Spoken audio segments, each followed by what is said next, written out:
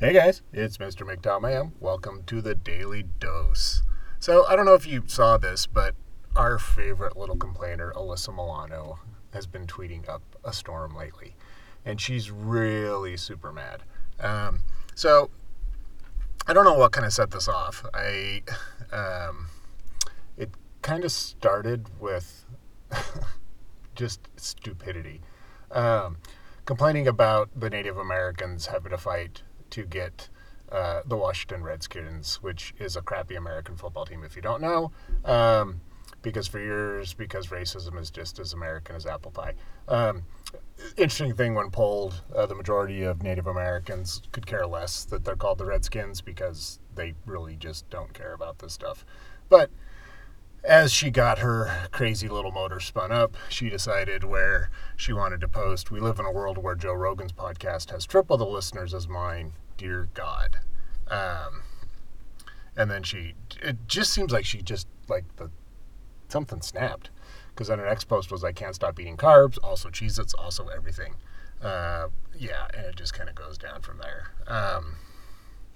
And so looking at her podcast, which is called I Could Care Less, and then looking at Rogan has over 190 million monthly downloads. So for him to be 3 times the size of her, that would have to be that she gets 65 million downloads a month, which she doesn't.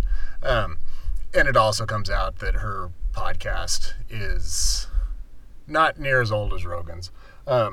If you go to the Apple Podcast preview, where everybody always kind of goes for reviews, I don't know if this is trolling because, internet. But of the 2,800 ratings, she has a 3.2 out of 5. She's got mostly 5-star, and then in second place is 1-star. And basically, the reviews are dull.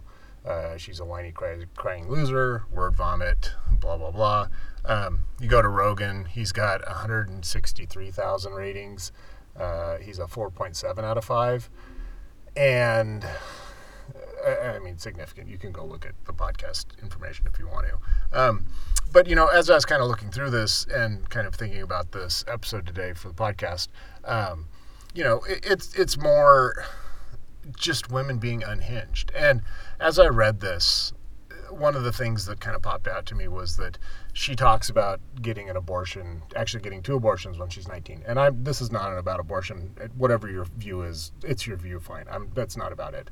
But basically, if you do the math, she was 19 when she got pregnant, and then she was still 19 or 20 when she got pregnant again. And if you're not wanting to have kids, and like I said, I don't want to get this into an abortion thing because just not my interest. But choices, people. If you're sexually active in your 20s, wear a condom or be on the pill. Really, be responsible. And you can go off and say that the guy should be responsible. I will tell you, being a guy, that I prefer having sex without a condom. I will always try to convince the girl of that. But for the most part, I didn't want to have kids when I was 20, well, early 20s and in my teens. I'm not saying that it solely falls on the woman's responsibility, but once the guy's done, it kind of does fall on her lap. So, hey, be the responsible adult. And making bad decisions when you're 19 leads you to making bad decisions when you're 20, 21, 22, 23, 24, 25, all the way to 30. And lo and behold, when she's age 45, she is still making bad decisions.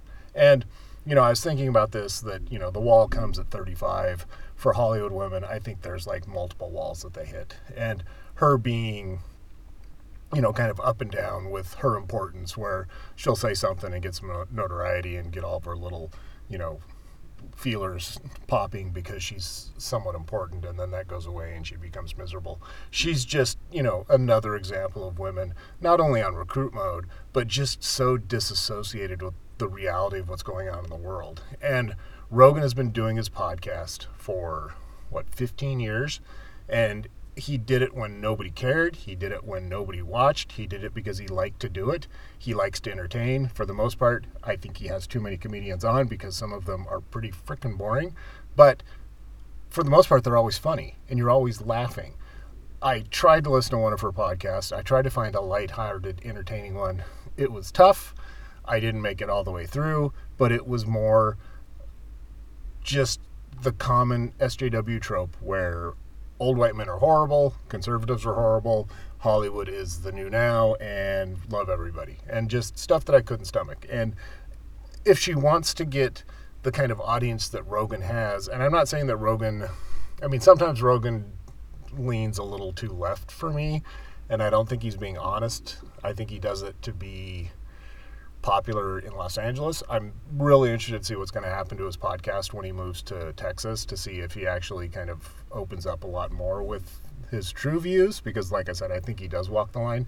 I mean, there's no doubt that Alyssa Milano is a whack job leftist living in Hollywood in the bubble, thinking whatever she wants to think, and she should be special because she's a woman. But it's just funny that she's willing to go to Twitter and just draw all of this attention to her about how wrong the world is because Rogan is so much more popular than her, when the majority of people in America and the world are getting so fed up with the Alyssa Milano types that all this is doing is making her life that much harder. But like I said, it's women on recruit mode. They expect everything to be handed to them. They don't expect to have to work that hard. I'm surprised she doesn't have an OnlyFans page so she can get some more people. But her expectations were that she would start a podcast one day and the next day she would have 200 million people downloading her content because she's so important. And the harsh reality is, and women are learning this as this quarantine goes on, is men are tired of the crap. We're going our own way because we're tired of it. And the only value you add are 3 holes and 2 tits. And that's not enough anymore. So if you want to compete, if you want to do anything with your life, women, you're going to have to become interesting. So quit complaining, pick up a book, and figure it out. So thanks for listening to the podcast. Let me know if there's anything you want me to discuss. You can shoot me an email at mrmgtow@gmail.com. Until tomorrow, stay strong, and remember, the journey is a reward, and you are the prize.